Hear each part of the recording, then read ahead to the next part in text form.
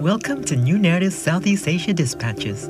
I'm your host, Bonibel Ramatan, editorial manager for New Narrative. New Narrative is a movement to democratize democracy in Southeast Asia, and this podcast is one of the ways we attempt to do just that. A primary reason that democracy seems to remain inaccessible to many is the sheer imbalance of power relations among various members of society that we still have to this day. Foreign domestic workers are a great example of this. People who labor under unreasonably long work hours and inhumane conditions, often with massive amounts of debts to pay and their ID documents taken away from them, not to mention the abuse by their employers who keep getting away with treating them like trash. It's basically modern-day slavery. So one might ask, why doesn't the government do anything about this? Theo S. Marasigan, a Filipino activist and researcher, may have an answer. According to him, at least in the Philippines, the entire economy of the country relies on the very exploitation of its people.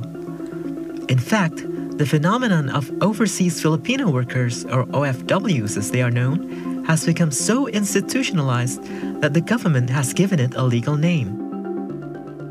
Yes, labor migration has helped address the short-term needs of migrant families and the economy, and has benefited migrant-receiving countries, local elites, and the government. But on the other hand, building a structure where it's okay for human beings to treat other human beings like that, it's just not right. No matter how much the benefits are to the economy, or how much you spin it. Fortunately though, there are small ways for OFWs to push back, fight for their rights, and build their own resilience initiatives.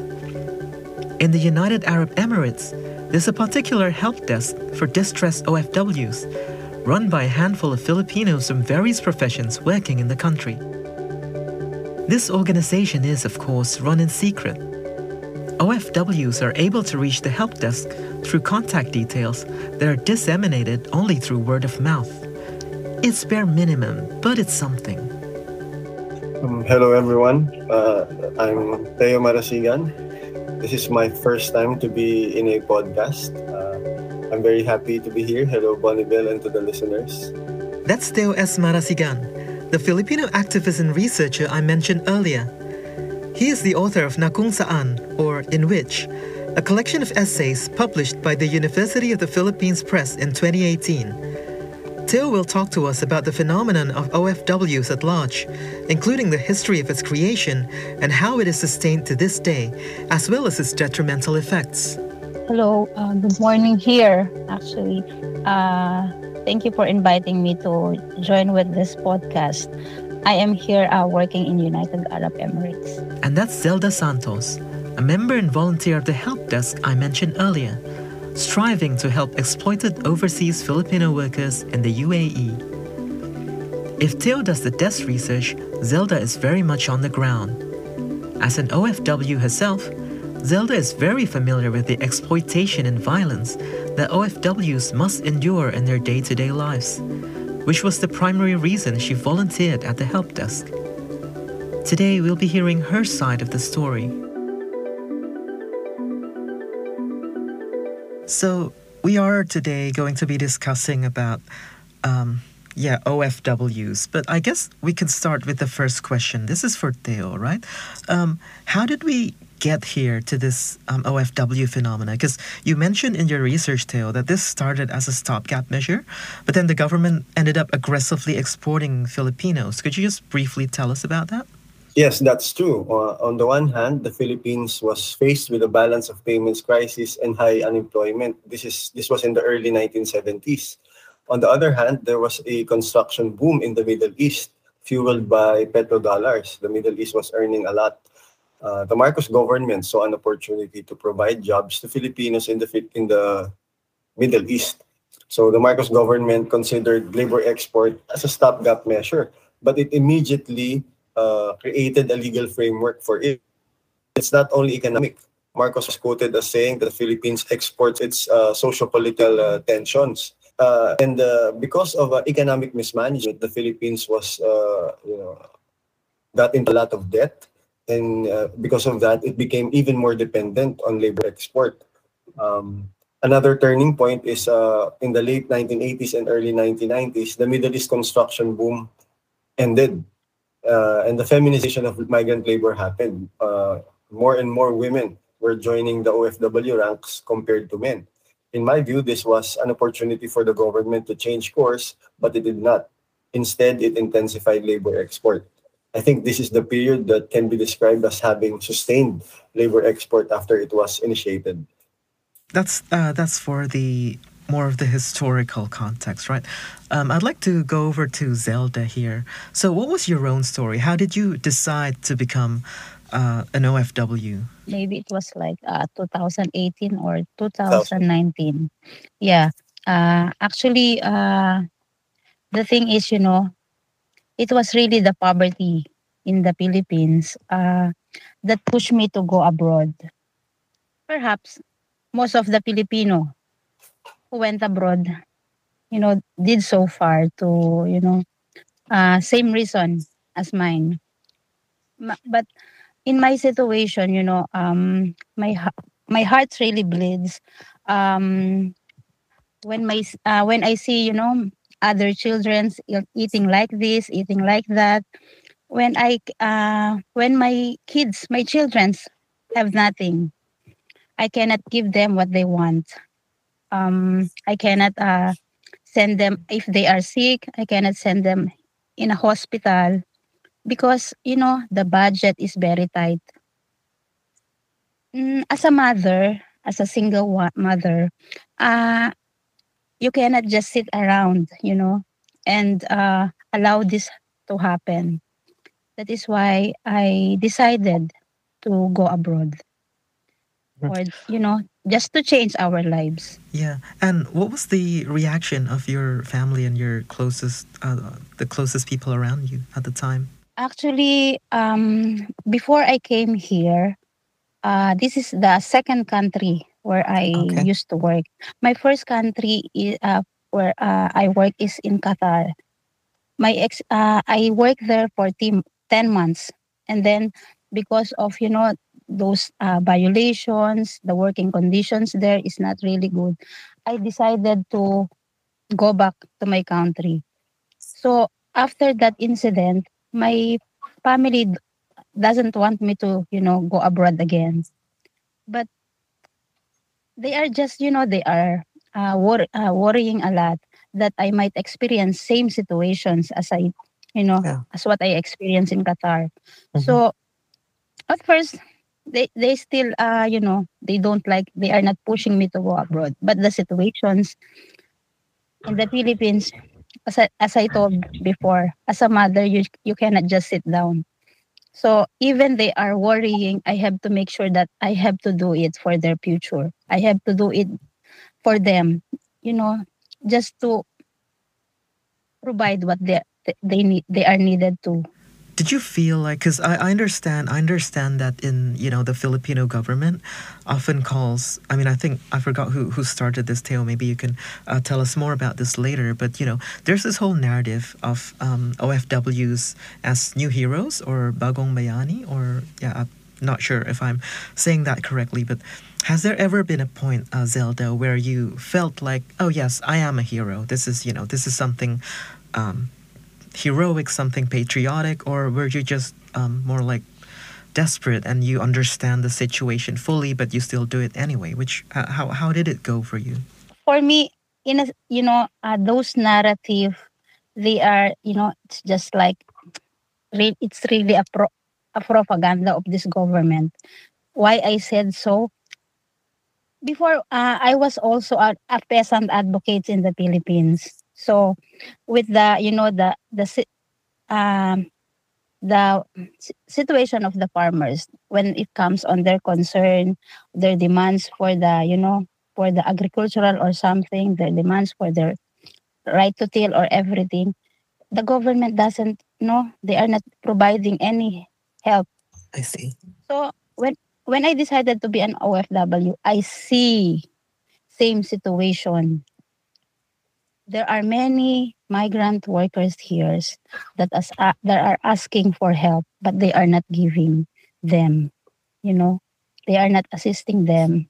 What should be the government to be done, Mhm, They mhm. are just, Yes. they are just only, they are using us as a milking cow. What are your thoughts and what are your findings based on your research about this propaganda and this exploitation and this inadequacy of the government to provide help for those who actually need them? Yeah.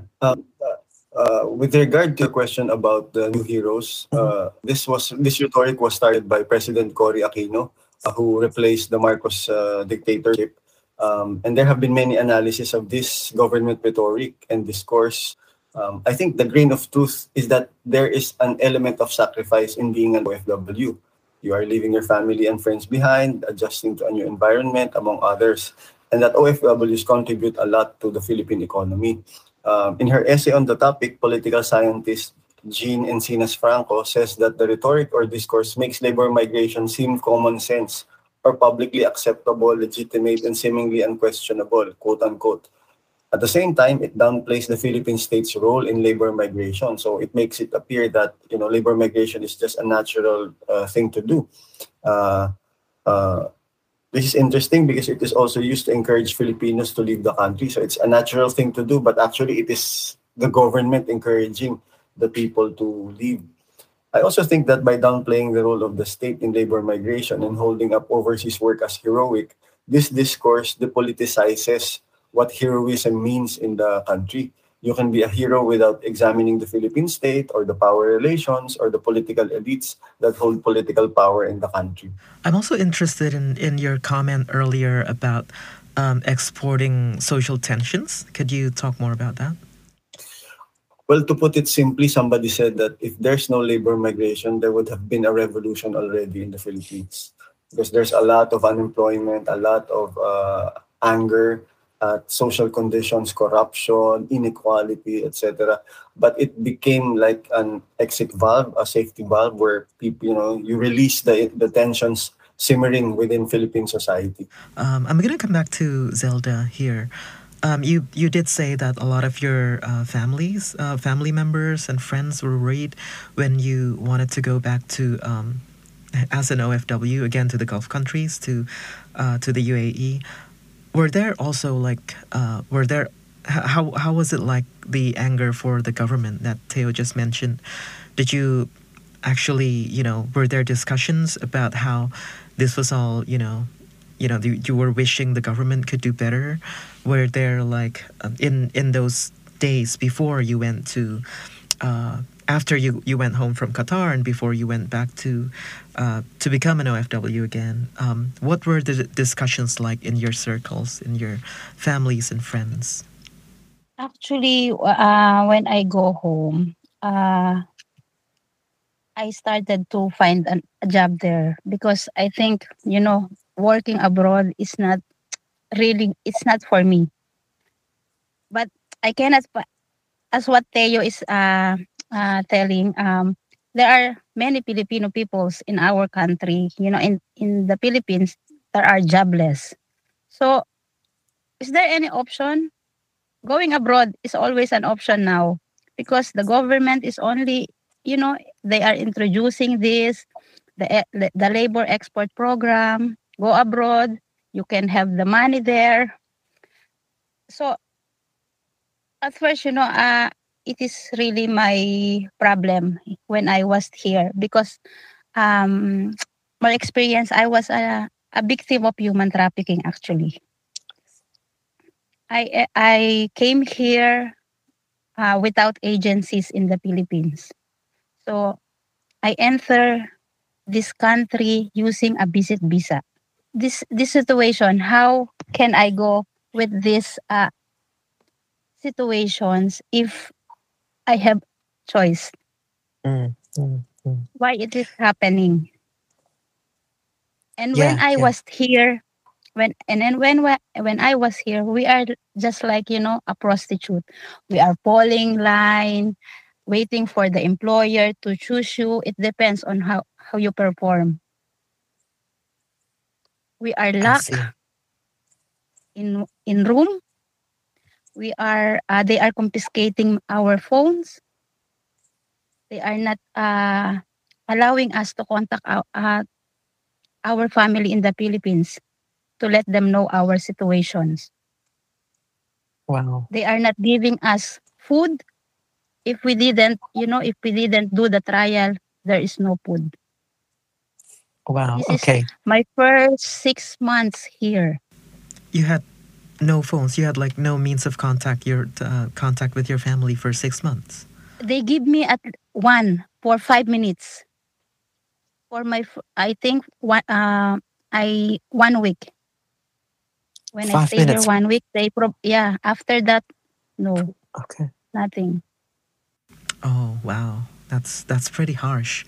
Are people aware of this? Because again, once again, we did mention over and over that this is an initiative that the government is continuing to push, but it's very inhumane, and it's very modern day slavery would be an appropriate term to call that. You must have felt very helpless because, again, people. This is an initiative that the government is continuing to push, but at the same time, all of these horrible exploitations are happening.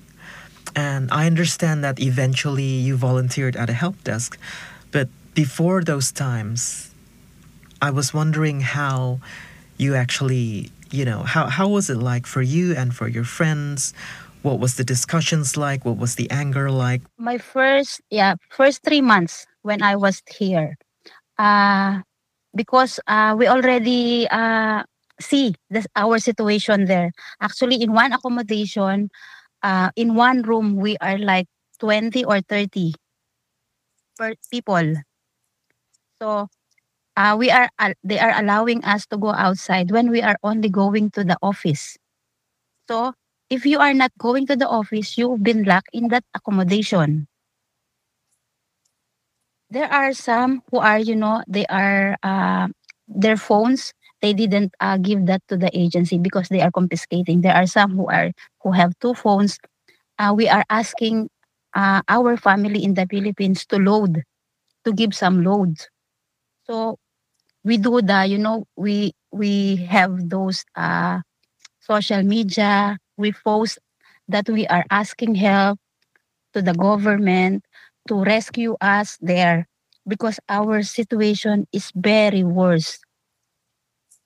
So we came here just to find work, to have a decent job.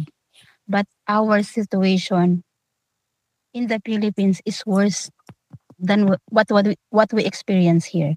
We cannot allow to go outside. We don't have money. We use the social media.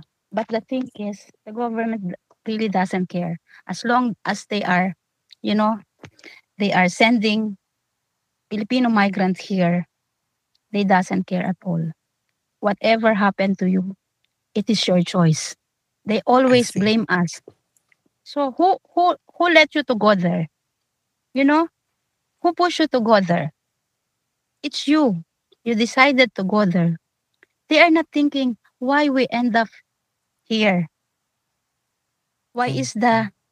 the work in the Philippines, the working condition in the Philippines? Is there any job in the Philippines? They are not thinking about it. They are just thinking how they can send people here to be a slave. I'm just curious, how did you manage to survive, and like what kind of thing? I mean, before you eventually found the help desk and started volunteering to help others, and how did you and your peers survive? I mean, what kept you going despite all of the exploitation? Or maybe some of you did not survive. You can tell me. In our accommodations, there are some, they send them home. But us who stay here, we are looking at least we can go from this accommodation. We can go out with these agencies. So we have to find at least a good employer. So when we have those trials, we are still looking for the good employer. At least we can go. Because in that agencies you cannot do anything. You, we've been I locked. see. So when I got my first 2 3 employers, I have four employers before. When I got the one where I finished my contract, those are really worse. So when I was working with my those who lasted my employer, uh I volunteer. So even I reach with this desk for the distress OFW, I used to help on my own initiative. So I have to, I have to study about the labor law here. I have Mhm. uh, to learn more about the policy here. So enable to, to to give good advices for those who are in need. Same with my situations. So Mhm. Mhm. actually, I used to read those pages. I joined some like group chat of Filipino workers that are, they have same situation as me. So we are changing our opinions. And then one of my colleagues advises me, "Oi, there is like this there. There is an desk that is helping OFWs. Maybe you can join them." So one of a friend contact me, so and then asked me to join if I can join with that. So because of my situation, I wanted to. So I decided to join. Like, oh, what can I am doing like this? I am helping Filipino migrant workers, but my knowledge is very little. So I wanted to learn more. It is good thing that I joined with this group. But also, it must have been pretty dangerous volunteering there, I imagine. Can you tell us about the maybe the dangers or the threats or how you felt at the time that doing something that you have to prioritize your safety as well, but also you're helping other people. What was it like? It is not about my problem is what if they I am caught.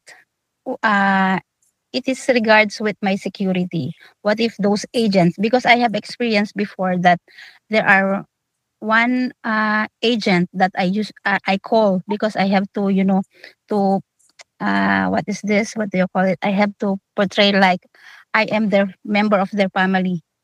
I Okay. asked the agent that I am the sister of that OFW that seeking help, that we are going to uh, go to the police station to report what is happening to one of our kababayans that been abused with the employer. And then and then the agent is keep on calling me. We are going to to report you also, because that is because there is no violation. They are explaining that there is no violation, but there is a violation. Mhm. The one that we held before is no working, as the contract violation. There is no rest day, long working hours. Mhm. They are not giving food. Same what happened to me. She is been Yeah. locked. So that is the that is my concern before, my security. If I will continue to help Filipino migrant workers here, that it might be end up like Mm. they will send me back to the Philippines, Mhm. Mhm. Mhm. because in this country they are very strict in regards to this, this I see. organization, building some organizations to Yeah. help distressed Filipino workers. Mhm. Yeah. So, facing all of these challenges, right? So, despite the dangers to your safety, and despite all of these threats, and also the challenges that you need to learn a lot of things, a lot of new things about labor law and about everything else. It must be pretty exhausting for you, and it must be pretty anxiety inducing as well. Were there times where you just like you just wanted to give up? You just wanted to be like, you know what, I'm just gonna go back to the Philippines? Or were you just, adamant that, hey, no, these people need help and I must keep going? How was it like, the emotional journey, so to speak, that you've experienced throughout all of this? It is really sad on my part when we cannot provide more of what is they are needing. The assistance that the government failed to to provide. Uh, it's like it is really sad when some of those big team refuse to fight the right because they are peer. They might end up to become worse if they will still continue fighting. Mm-hmm. It is really it is very hard, and it's really very in my case I am very angry. I cannot do anything, only just to give them some advices to do like this, to go with these agencies, to tell them that as the government, when in my in my own opinion, the government doesn't care. I have a lot of experience here. There are Yeah. they are only ending, they are only they put the concern of the distress OFW in one agreement. For example, a rape case, instead of giving them the justice, they are only telling to the victim, we are going, the agency will only provide you ticket, you go home. Did the case ever proceed, like amount to anything, or was that just? Those in the government, they doesn't care. They Yeah. only end up to finish the complaint. They will tell to the victim, okay, have a settlement. You go to the embassy, and we will have the agreement with you and with your agency. So they will only provide ticket. Imagine that. And if really, I am angry now. Yeah. Because it reminds me those victim. They are already victim with their employer. They are victim with these agencies. And even the worst is with our government. They Yeah. are still being, they are still victim. I understand that this must make you feel very, very angry. But also, what are your hopes? Like, because you've been angry for a long time and it's a very dire situation, obviously. But I see you there and you keep fighting. So, what keeps you going? What keeps you hopeful to really, fight for more, just struggle despite all of these things? I'm still, I'm still fighting for, for the our right. Yeah. For the, for our working, at least improve our working condition here. Hopefully the government should take responsibility in all of this. They should. Yeah. But at least yeah, go on. I'm going to start crying because I hate the idea of this. Really, how many Filipino workers should be abused before they will act? Yeah. It's Before very they will unfair. take responsibility. Extremely. How many, those who are sitting there, how many salary they can get from us here? I also believe that you're doing amazing work there, because at least even if you feel that there isn't much you can do without the government helping, but I believe that your presence, you and the other volunteers in the help desk itself, has made at least given some hope that that they're not alone, that the OFWs, the domestic workers, and everyone else who are the victims of these cases, even if the cases are terribly handled, but at least they're not alone because there's you there and there's like other volunteers at the help desk, right?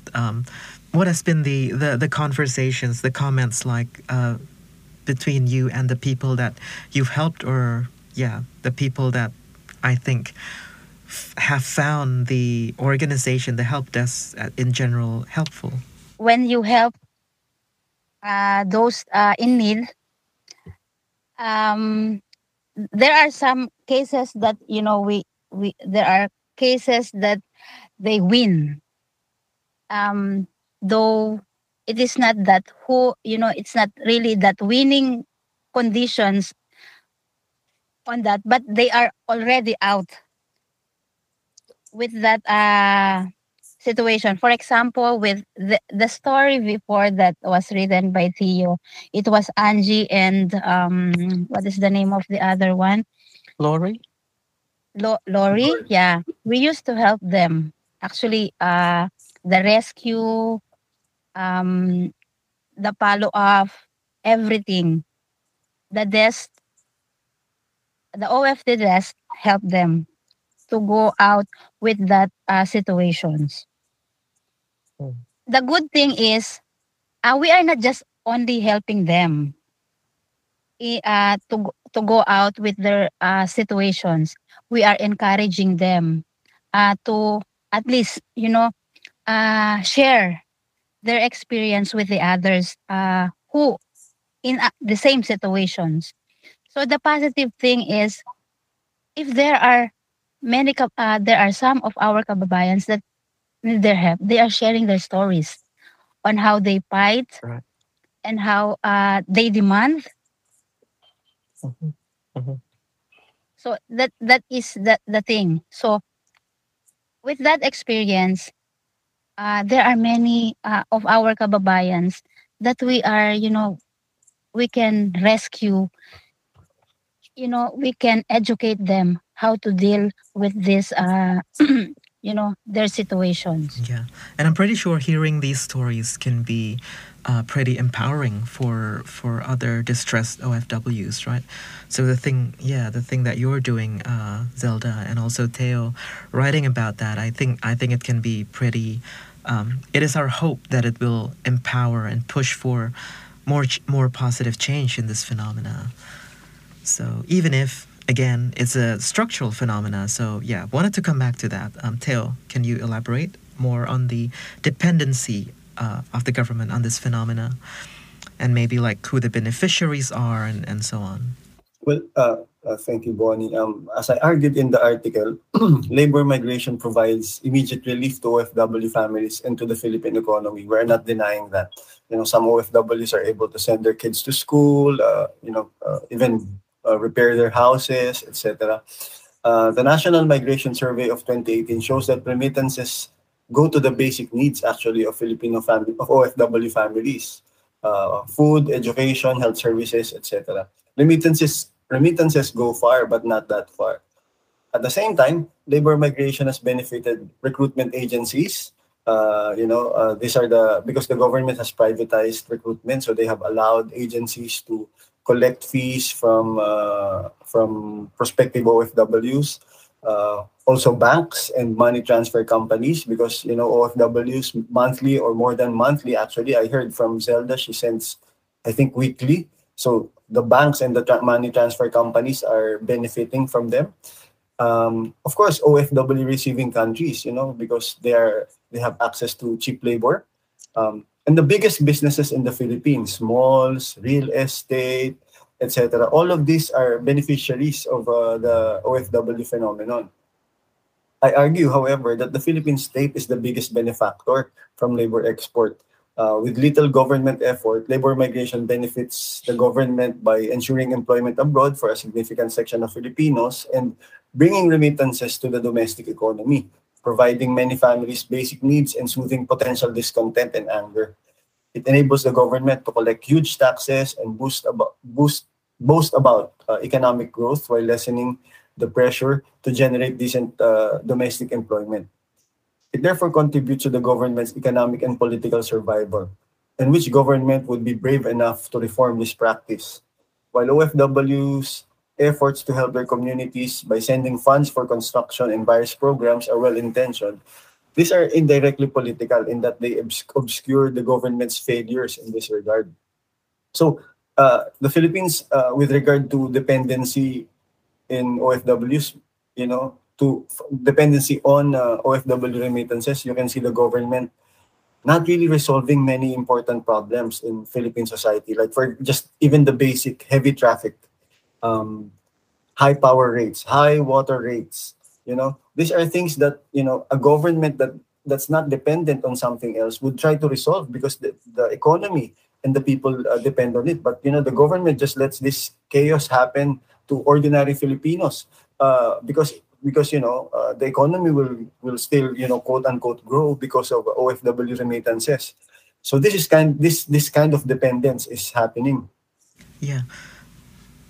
I'm wondering, what are the arguments from the other side, and also like, if you've heard, if you've researched, for example, like, oh, we can't actually stop this because if we stop this, this and this and this will happen. We'll get into a crisis, or all of these common talking points that people like to, that the government usually likes to say. So, if we stop exploitation of Filipinos, if we stop OFWs, what would actually happen to these beneficiaries? Would you agree that it might cause some kind of like economic crisis for a while, or what are your thoughts? Well, one thing I've learned from doing my research is that actually there's more of a consensus among scholars that labor export is not sustainable, but this is not reflected in government policies. How does the government justify this? I'm thinking, actually, they don't. They just encourage. They think that now it's like a natural thing to do. So it is so deeply ingrained that they don't have to justify it. It's just the way things are. And and creating jobs at home is not something they think about. I think the main thing is to encourage employment in the Philippines, to create decent jobs in the Philippines. I think it's not, immediately stopping OFWs, but, creating better conditions in the Philippines to encourage Filipinos to go home. But of course, even that is radical talk. It's not because it has become so common sense to even speak about generating decent jobs in the Philippines. It's still fighting radical talk in the Philippines to create decent jobs in the Philippines. So this is the condition we're in now. Things. Yeah, so it will really take a lot, to pressure the government to stop labor export and to create decent jobs at home, especially because this has, the way the Philippines has been going has, proceeded through time. It's just dependence on OFWs, and there's this new source of lifeblood like the BPO, business process outsourcing, call centers, and but basically everything, all economic policies are basically just the same, and dependent on foreign investors, etc. It's interesting that you said that the government or like anyone doesn't have to justify it anymore, because it's just second nature. It's just like the way things are. So that means that we really need to push for all of these various counter narratives, right? In our activisms, in our protests. Do you think that, like, what would you say would be most effective to fight against these narratives? And also, if you think that there are things that are still lacking in our activisms, in our protests, in our resistance, what could be improved from our side, not from the government side, to actually demand more from the government? Within the presence of all of these narratives that, we need counter narratives, we need like action to demand more from the government, and we need to perpetuate counter narratives to the current narrative, so that we don't just, people just won't just believe that it's just the way things are. We need to push for change. So I was asking, what do you think is lacking in our own side, in our own activisms, protests, resistance activities? What can be improved so that we can fight back in a more efficient manner? While you were asking this question, one thing that came to my mind was the need for new narratives. And, I'm doing research for New Narrative, contributing articles to New Narrative. And one thing that I've been learning is, how really bad the situation in the Philippines is. So when I was writing about OFW phenomenon, the Philippines ranks fourth, fifth, but when you do a per capita study, it emerged that the Philippines is like the top dependent on remittances, top exporter of labor. So it's really big, And now I'm doing research about the oligarchy, and inequality in the Philippines is one of the worst in Asia. So these things, because I think we Filipinos are submerged in our reality, but when they see this bigger picture, they understand, that there really is a problem that needs to be solved. So that's one kind of narrative that we need to promote.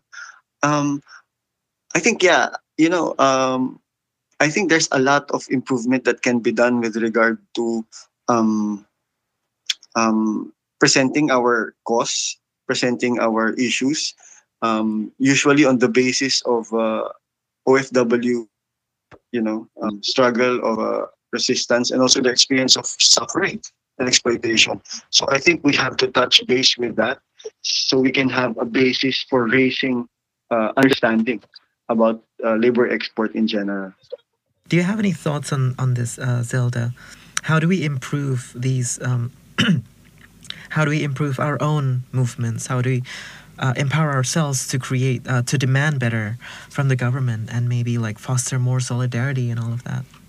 What we are doing here, especially now, we are organizing, our migrant Filipino worker here. So we are building community of Filipino people here that will have the same call for for the improvement, to demand about our the improvement of working conditions, the living wage, our right in everything here. So we are hopefully we this initiative I mean our initiative will gain more support uh, to explore to expose, you know uh, the worsening situations of this the effect of this labor policy that the government is imposing us, and hope this if we can build more, um, more organizations that fighting for our for the right and welfare of migrant Filipino workers. I think it will help a lot because you cannot fight alone. I guess in relation to that, what can the listeners do if they are moved to help? What can the listeners do to help in general, and what can the listeners do to help, like the thing that you're doing with the help desk, with your and you as a volunteer and other volunteers in general? Actually, now what we are doing now, there is some policies now that they are imposing here. For example, there are some what is this? The OEC. There are some requirements that they are what is this imposing us to do, which is not required in this country.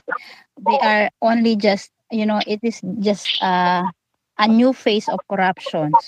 So we are helping our Filipino community here to expose this kind of corruptions. There are some mandatories that they are imposing us, which not beneficiary, it will not benefit us at all. Those pill health, those extra baggage, for us to pay. Uh, we are now on the we are exposing this, at least, the Filipino community, not only here, we're and also all over the world, we're here that there are, they are doing this kind of policies, imposing these policies, trying to, to make an experiment if we will accept or no. They are just trying to make some experiment, unable to have this kind of corruption. If we will accept it again, or we will push, you know, to fight. Yeah, and I guess that happens a lot, doesn't it? Like people just test how much more that others can be exploited, how much more that workers can be exploited. But it's really good. It's really um, amazing that you guys are fighting back, right? And I believe the listeners here can amplify those voices wherever they hear it. You know, I guess that's the least that we can do, right? Because I also understand there's all these restrictions on financial support and all of these, especially in the United Arab Emirates. So it's pretty challenging, but yeah, the least we can do is to amplify the voices and finding out campaigns to support you. This initiative, hopefully it will spread. It will continue. Uh, Actually, as what you said, we are really in limitations of resources, especially financial, because there are some cases that we need to rescue our kababayans. Yeah. We are only can provide load. Okay, we will provide 30 load, 30 dirham load, so that you can call the labor, so you can call our embassy to to inform your situations. That is the only but not not all the time you have the money in the Mm-hmm. pocket, because Mm-hmm. we are also working here. Mm-hmm. Mm-hmm. Yeah. So Yeah. Yeah.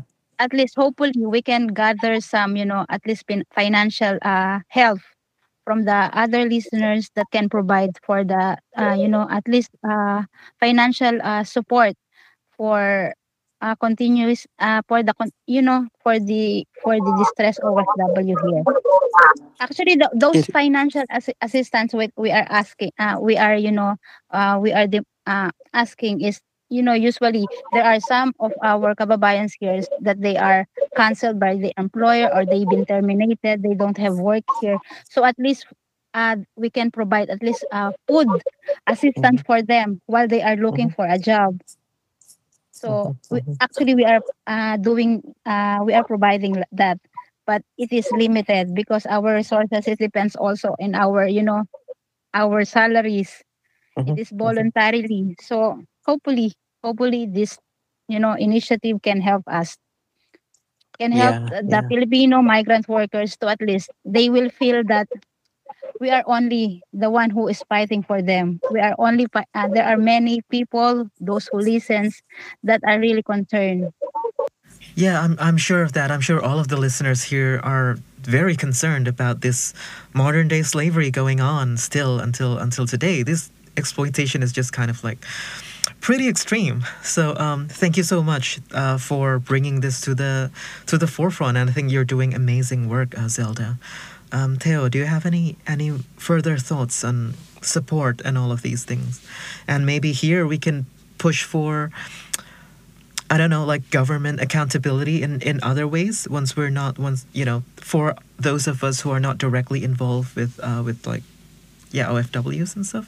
I think number one is to educate ourselves about this condition, so we can have a firmer grasp of these are not just isolated incidents of abuse. What happened to Zelda and to her colleagues. These are not isolated incidents, but to have a bigger picture analysis of the structural causes of labor migration. That would be one. Another is what you said, Bonnie, amplifying the voices of OFWs. Their struggles, their situations, cases of abuse, and also the way they fight back, the way they try to call on the government to respond to their cases. Yeah, I think the third would be right to call for government accountability and to call for accountability with regard to the situation of OFWs, and basically to generate decent jobs at home. I think that's the main call. Migrante is known for calling for government. It's the Philippine government that they're really asking to act It's not really the migrant receiving countries, or it's migrant receiving countries as well, but mainly the Philippine government, because they want to address the root causes of labor migration. So that's also what our readers can do to help, because the Philippine government, as I said, is really dependent on OFW remittances. It would take voices of everyone to push it into a different direction. Yeah, because I think one of the trends that I've been watching is, like, because of our media technologies and the way things are happening, people have become so divided and fragmented. We are not talking to each other as much as we should. I think that's also one, because labor migrants, not only from the Philippines, are everywhere. Should also listen to labor migrants if they come across them. What are their situation, how difficult it is, what pushed them. I think nothing beat like something as real and as concrete as listening to people talk. Yeah. Actually, as what Teo said, actually this is really what I wanted. For the government the government, at least, these agencies, especially our government agencies, at least, to have a dig deeper and listen more to domestic worker concern. Because as my experience, they are really not listening. They are not really, they are, I hate the idea that we are paying their salary, but we are not receiving any, they didn't listen to us. Yeah, again, that's why I think amplifying these voices over and over again, I think that matters. And hopefully, yeah, you should be listened, like all workers should be listened to. Best of luck. I mean, thank you so much, Teo and Zelda. You're doing such amazing work. And I do believe that, we really need to keep fighting forward. We really need to keep up the struggle. And yeah, that's, again, democracy takes the work of everyone, as you just mentioned, Teo. So hopefully we can make a small dent from the listeners as well to amplify the voices as the government take accountability and help in whatever way we all can. Thank you very much again for speaking to me. And that wraps up our discussion with Teo and Zelda. They are doing amazing work, with Teo on research and Zelda on the ground, and we can't stress enough how much help is needed for this cause to move forward. Unfortunately, restrictions in the United Arab Emirates means that the help desk is unable to solicit or even receive financial donations, which puts them at an even more disadvantaged position. However, you, dear listener, can help by amplifying the voices of OFWs and domestic workers specifically. Tell everyone about the conditions, issues, and struggles they face, and that the government needs to stop enabling this modern-day slavery. Share the articles on OFWs that you can find on our website, newnarrative.com, and support the campaigns and struggles that you can find on the issue everywhere. My name is Bonibel Ramatan, and this has been Southeast Asia Dispatches, brought to you by New Narrative and produced by Dania Yudo. I'll see you around.